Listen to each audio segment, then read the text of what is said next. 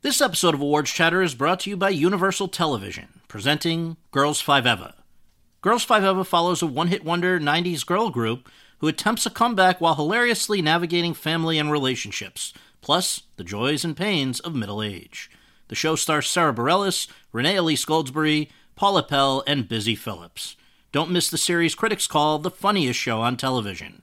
Girls 5 Eva is now streaming on Netflix and is for your Emmy consideration for Outstanding Comedy Series and all other eligible categories. Your brain needs support, and new Ollie Brainy Chews are a delightful way to take care of your cognitive health.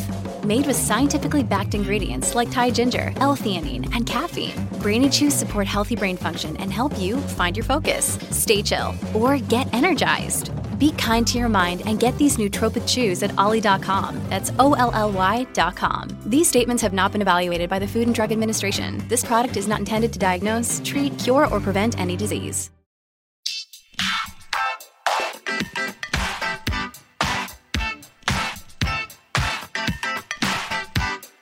Hi, everyone, and thank you for tuning in to the 473rd episode of Awards Chatter, the Hollywood Reporter's Awards podcast. I'm the host, Scott Feinberg, THR's executive editor of awards coverage.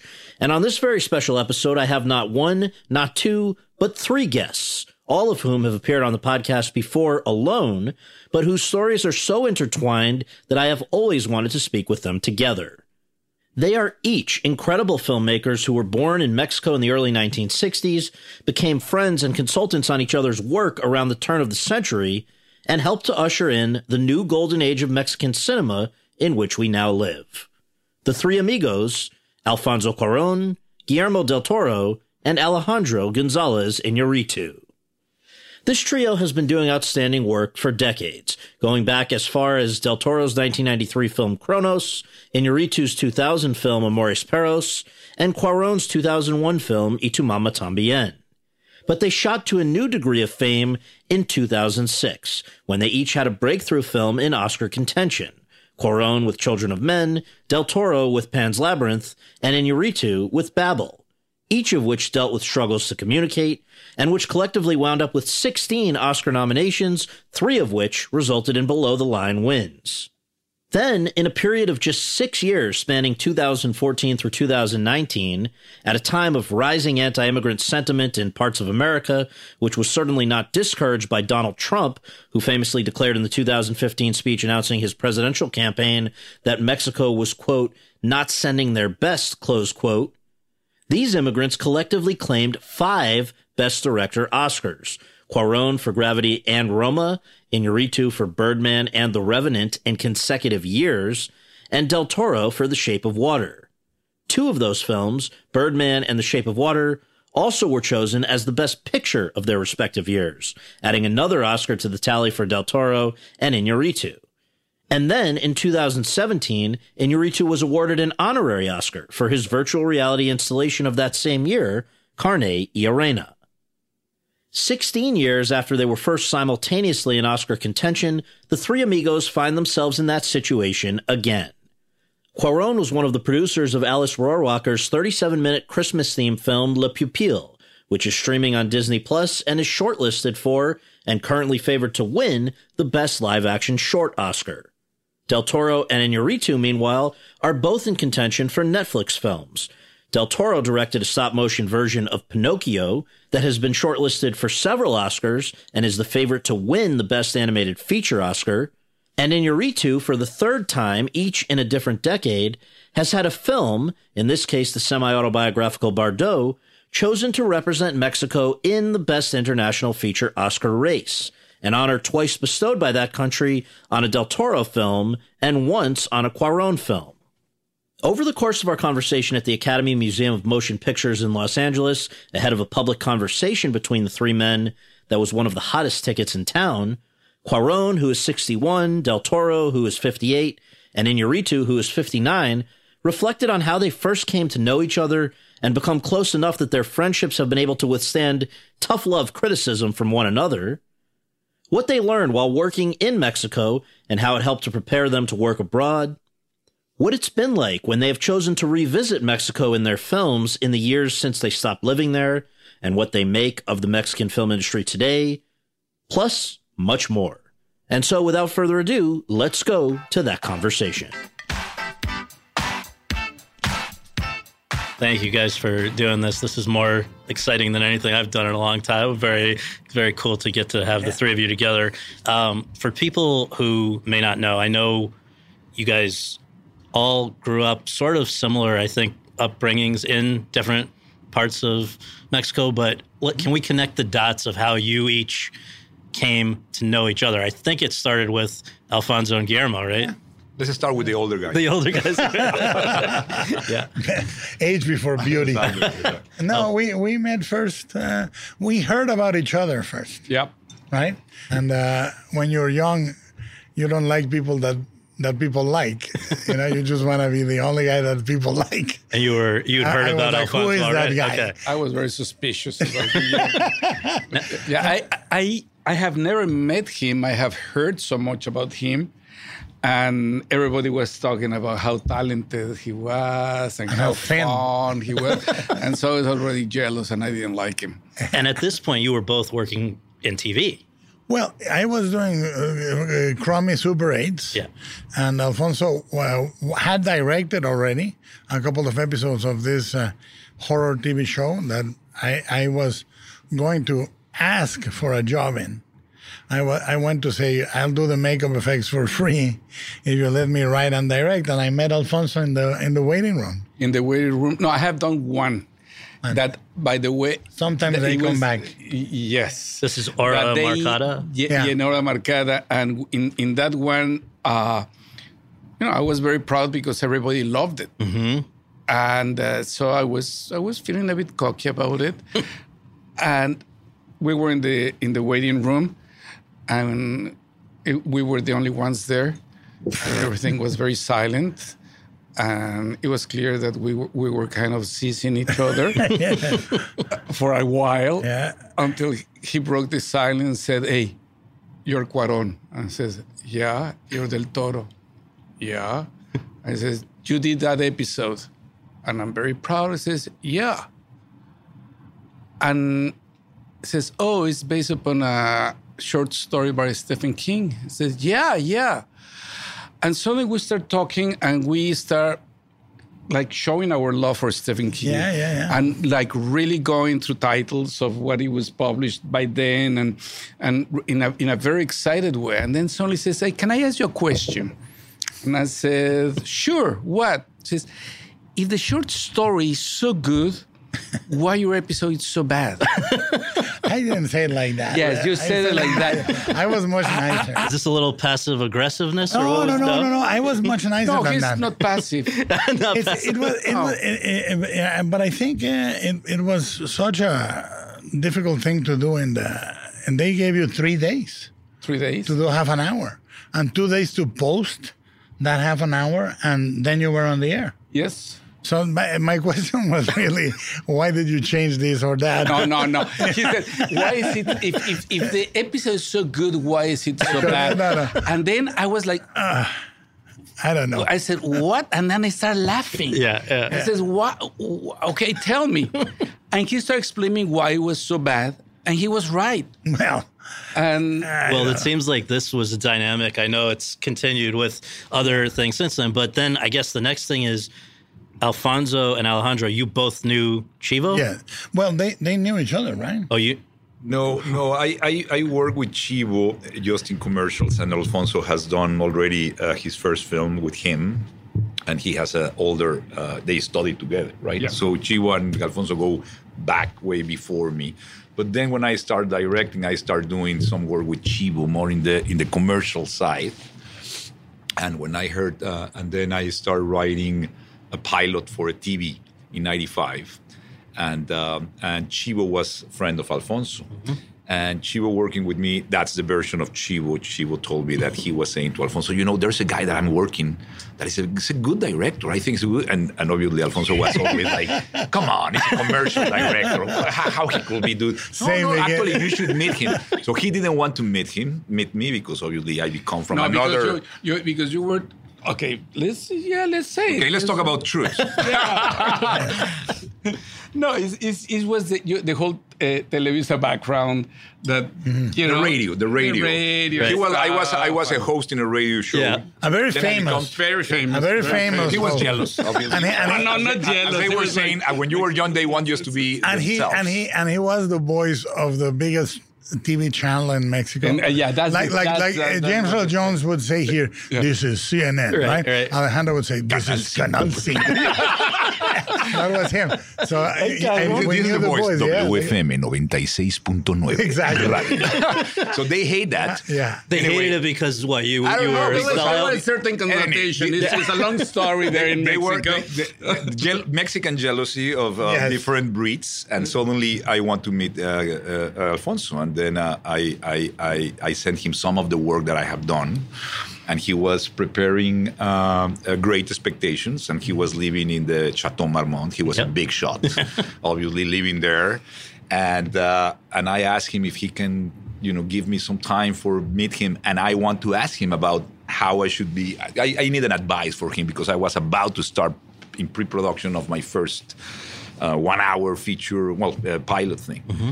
And honestly, I was very concerned that he will snuff me or whatever. And I arrived, and he was incredibly generous and very sweet and very complimentary about so everything that I have heard suddenly turns different. Right. And he was talking to me and he was telling me very nicely about, the use of this or that. And, even in these little pieces of 1 minute, he was very observing about things. Yeah. And then very generous, he started telling me what I should do, what I should not do, what I should be careful, and since then, I think I really appreciate his generosity. And that was the first time that we met. And then I sent you the first cut. Well, I think probably around the time you send Alfonso the first cut, he's the one who says, you got to meet this guy, Guillermo. Yeah. Well, not like that exactly, but... I called you and said, hey, I just saw something to Austin. I saw something incredible. Yeah, I was living in Austin. And then you were curious about it, and this one I asked you, hey, is it okay? Would you send this to Guillermo? And Antonio Urrutia from Guadalajara called me, and you guys said, this guy is really stubborn. And the only one that can convince him to cut anything is you. And Alejandro said, well, if you're that interested, you would need to be here. And I showed up, and I ate all the beans in his fridge, and we ate it for like 3 days. But I want to say, Alfonso also, when I was preparing to shoot Mimic, I talked to him about how to shoot action and how to shoot this and that, and he immediately gave me really practical, incredibly useful things that immediately were in my vocabulary in 2 seconds, because he had much more experience, and he said, look, on the action, try to shoot 2 cameras, 1 long lens, 1 short lens, have them both moving, little things that you can pass really fast if you know them, but if you don't know them, they're incredibly useful. So it seems like the secret formula for you guys maybe is that you can be very blunt and honest with each other without it permanently severing a friendship, right? So far. Let's go, so far. Yeah. But I mean, let's come back to the original example of this, which you've talked about, Guillermo and Alejandro. So that visit, when you show up at his house, there's still a debate about what exactly occurred, right? He debates. Nobody else debates. I just said the truth. Okay, so let's get the 2 versions. He says we got out 7 minutes. I said we got out 21. He may have put some back, and we switched the order of the bank robbery. Okay. It was in another reel, and we moved it earlier. And that's it. Alejandro, you want to respond to this? I absolutely don't resist to nothing. I'm just joking all the time about the amount of time. The reality is that with the help of Guillermo, I spent myself 8 months locking my studio, trying to find the right tempo and internal rhythm of the film and the timing, because it was very long. It was getting long. It was 3 stories. It was my first film, and I was by myself. And I think Guillermo's radical point was very, very strong. Very blunt. No, the blunt thing was that he called me without knowing at 6 a.m. And after 2 hours, he said, I think your film is genius. It's just you have to take out all the second story. you just take the second story. He said, come on, it's a triptych. I cannot make the duo kind of thing. And he said, okay, if you really are so stubborn about it, you should come to my house. And then he knocked the next day in my door. He ate the refrigerator. I flew myself there. And he flew without knowing. I opened the door and I see him, and we became beautiful friends in these 3 days in the studio. And no matter if it's 7 minutes, 21, whatever. It matters. I know that it matters. Stop saying it doesn't matter. No, because the reality is that in every discussion and every questioning, every sequence, we found finally what it really was important. Not I didn't take the second story, but the way we build the whole thing. You should have, by the way. Exactly. It could have been. It could have been a great film, but I was very stubborn. I didn't. I fuck it up. But I think was again for me from these two guys that have started earlier than me, receive an amazing amount of care, wisdom, love. But he's also very blunt. I mean, when he came to see the Cut Off Pants Labyrinth, he was smoking, looking at me, and says, "And you're gonna wait for the crane to settle, aren't you?" Oh my God, look at it! And now you're gonna pan slowly. Cut now, and we cut out 15 minutes. Well, let's talk about a major decision that you each separately arrived at, and that was leaving Mexico to come to America, right? It was not a decision. I think we went very different routes. Well, but can we say, just to set the context, Guillermo, your father had been kidnapped and held for ransom. Yeah. Alejandro, your parents had been assaulted, right, in their own home, I think. Mm-hmm. Alfonso, I don't know if there was a specific incident for you, but it was just a difficult time in the industry. In the industry in Mexico. They were only making a few movies a year. A few movies. The way that I produced my first film was not the most the most government happy at the time. Oh, right. Neither mine. Well, this was yours. Just so people follow along. Alfonso, your one was sort of a satire of their AIDS policy, right? Yeah. And Guillermo, why were they angry at you? Well, no, mine they literally didn't want to do. They refused. They tried to refuse it. Normally the process of approval of a movie in Mexico would take 1.5 years, and mine took 4.5. Okay. And they kept rejecting, and they say, you need to do storyboards. I would do storyboards. You need to design the device for the Kronos device. I would design it, execute it. And finally they had no choice but to support it. And when they saw it, they said, this will not go to any festivals. This will be... Nobody will see this movie. And without any support, they wanted it at Cannes. We went at Cannes and won the week of the Critics Week. Was the first time a movie won a prize in 30-something years. By the way, they wouldn't even put Mexican movies outside of Critics Week. They were never getting into competition, right? It was really...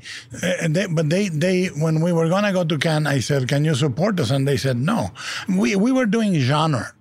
You were doing screwball comedy or comedy, and I was doing horror in a way. I kept explaining this is not the normal way of doing horror. I'm trying to do something very personal. But they didn't want... I think we wanted to do genre in some way, and they didn't... Nobody really wanted to do and so... But I knew that my future in Mexico was going to be doing... No disrespect, commercials, or our governmental and promos for the government, and because that was what I never did a commercial. Never did. But that's how the older generation, the generation before, you could try the equipment. You could try a techno crane. You could try a snorkel lens. You could try toys. We like when we were doing our movies, we would renting a dolly for 1 day was a huge deal. Well, so you guys had sort of reached as far as you could get within the Mexican industry when you came to the United States. But even after you... Well, I wouldn't say that, but the kidnapping had a lot more to do with any satisfaction. Well, I just needed to get out of there quick. But it's interesting because even, obviously, since then, and several of your films deal with this, that you're never fully American or Mexican. You're not Mexican enough for some Mexicans. You're not American enough for some Americans. A number of the films, including Bardo, deal with this. And you've gone back, Alfonso with Roma to make a film in Mexico, and Alejandro with Bardo. I guess one of the theories that's out there is the reason that you guys each take on such kind of immense challenges technically that other people wouldn't want to get involved with. Guillermo with, let's say, stop motion or VFX. Alejandro, a single take movie or shooting with natural light with The Revenant. Alfonso, VFX or just any number of things. Just pushing the language. Right. But the theory is it's because you, in Mexico, you always had to kind of figure out a way to make things work outside the box. Do you think there's anything to that, there is no easy way? Forget about doing it the easy way. That wasn't an option. I think we've always been experimental in a strange way. I mean, I think that comes from being cinephiles, the three of us, and admiring admiring and honoring film language. And when you talk about this technical aspect, it's more than the technical aspect of it. I think that we think about is the film language, to try to challenge ourselves in terms of the language. Yeah. And I think that the technical happens after. What happens to most of us, the three of us, is that we have an idea of what we want to do, and we don't even know how we're going to do it. But later on is when we're confronted with the technical. I remember Alfonso started on Hora Marcada. I stayed there for decades. But Alfonso did Hora Marcada 2 or 3 episodes of what he called his grim period. And he did it Solo con tu pareja and Little Princess in his green period. Everything was directed green. And I did the same in a couple of episodes, but I stayed there for more than a decade. But we were always joking, what are we going to try? Like, I remember when we were doing the TV episodes, I said, I'm going to do this one all with the solds. Mm-hmm. And you would say, I'm going to do jump cuts. It's just trying to find a way to handle the language. To me, the most interesting point with Alfonso was when he polished and hyper-polished everything on Great Expectations, and then he went and did Y Tu Mamá También, because he said, I got to shake out all that.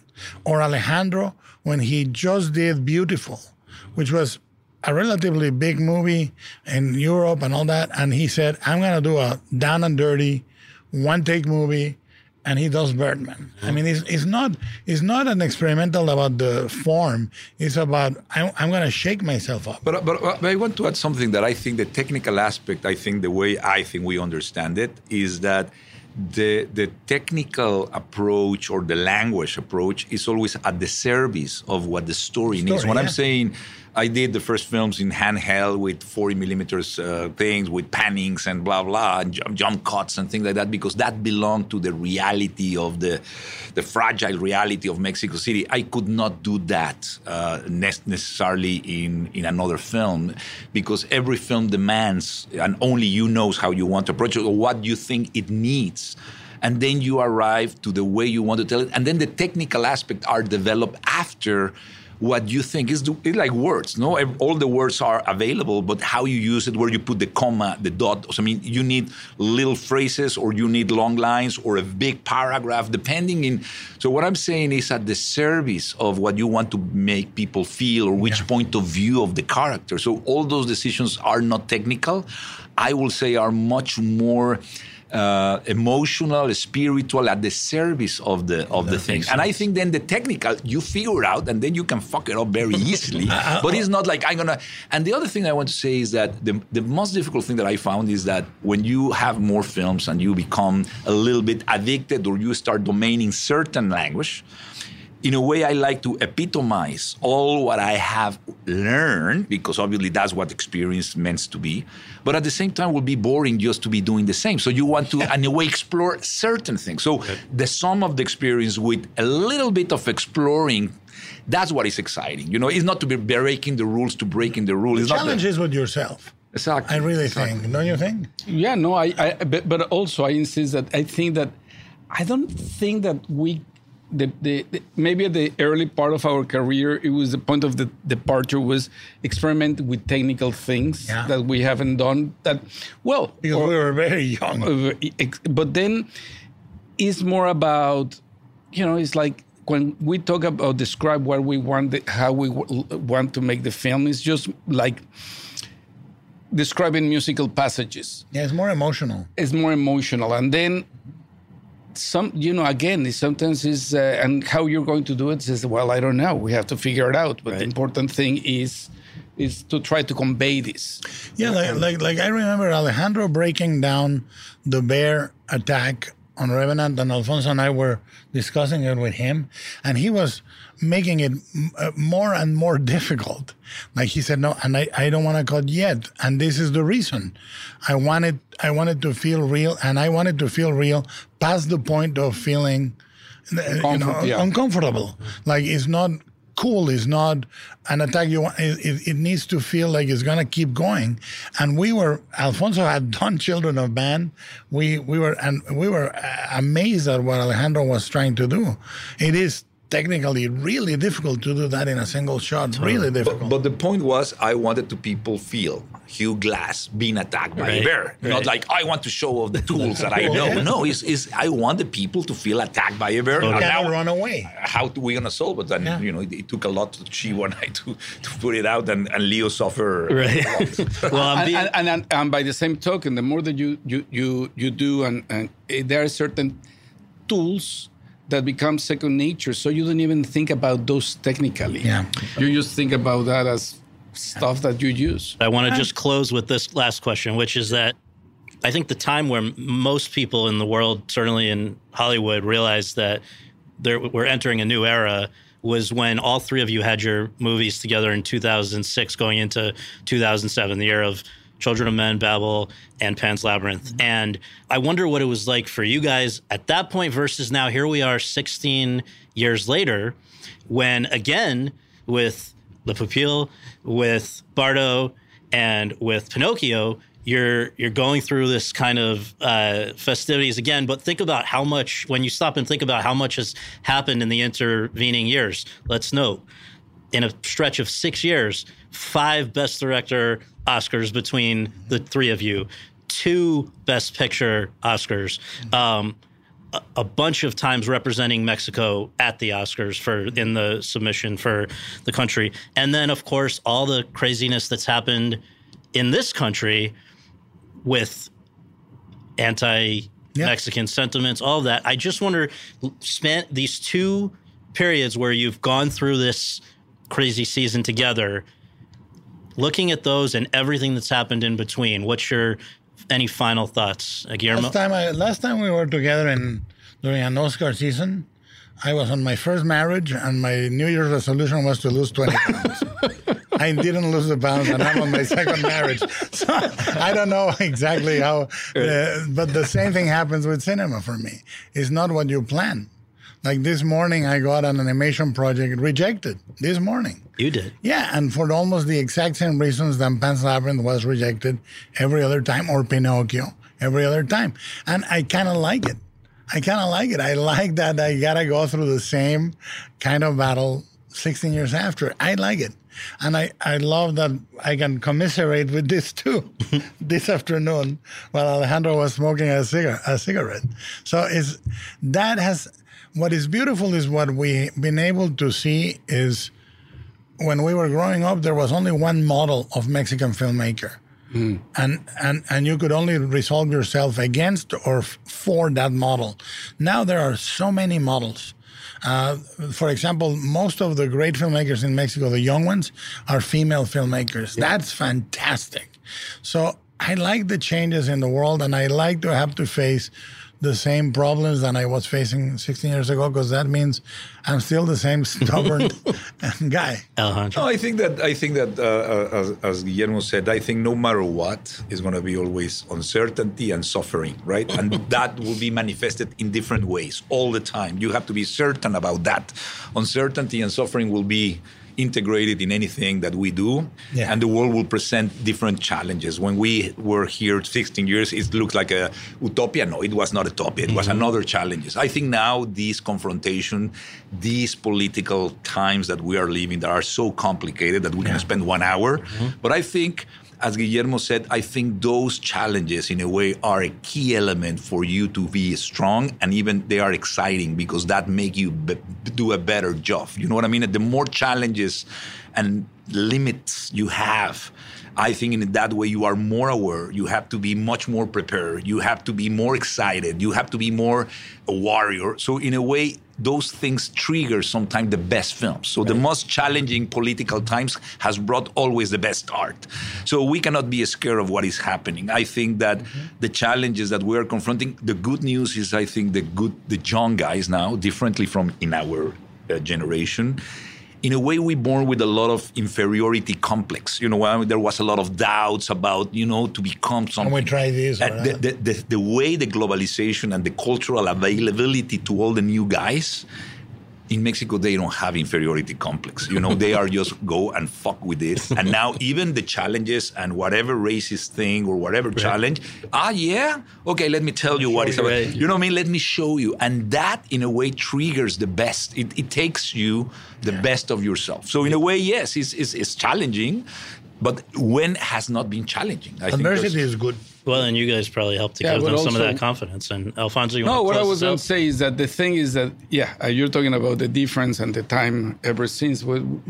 I think that sometimes, yes, there are challenges, but we're blessed. We're blessed because we have, first of all, the amazing example of so many masters that come before us. And then we are very lucky to be of a generation that year after year is your peers, more or less your same generations, they keep, bringing films that inspire you. And then you have the younger generation that is bringing, just challenging what you are, inspiring you in an amazing, challenging way. So I think it's a combination of that challenge. But the beauty is we're still friends.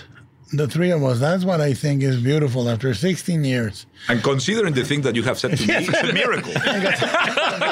No, it is. What is great is we function deeper and better, and I think it's just it's great to see that you can go through an entire, almost a generation and a half of industry changes and have that friendship. I think that in a way, the fact to share this is as Alfonso said, we have a privileged job. Guillermo. Obviously, it's a privileged job, but at the same time, it's challenging and it can be very lonely, right? Yeah. And you have to have the courage. What I said to the young guys when I have a conference in a university in the times that we are living, that there's so many loud voices out there that. To be a filmmaker now, you have to have the courage to be disliked, and you have to say what you have to say, what you need to say, the way you want to say it. But that's hard. It's easy to say it, but not to do it.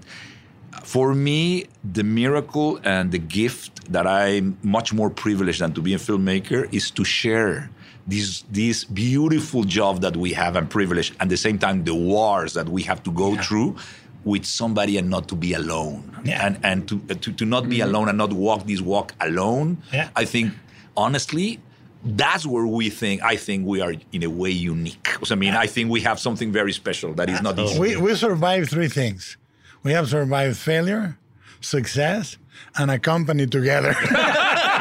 Cha-cha-cha. Well, thank you guys so much. I really appreciate it. And keep making great movies. Really appreciate it. Thank you. Thank you.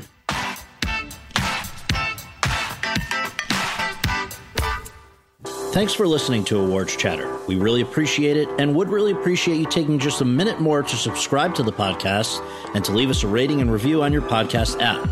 And to follow us on Twitter and Instagram, where our handle is @AwardsChatter. On those platforms, we announce upcoming guests and provide details about special live recordings of the podcast that you can attend.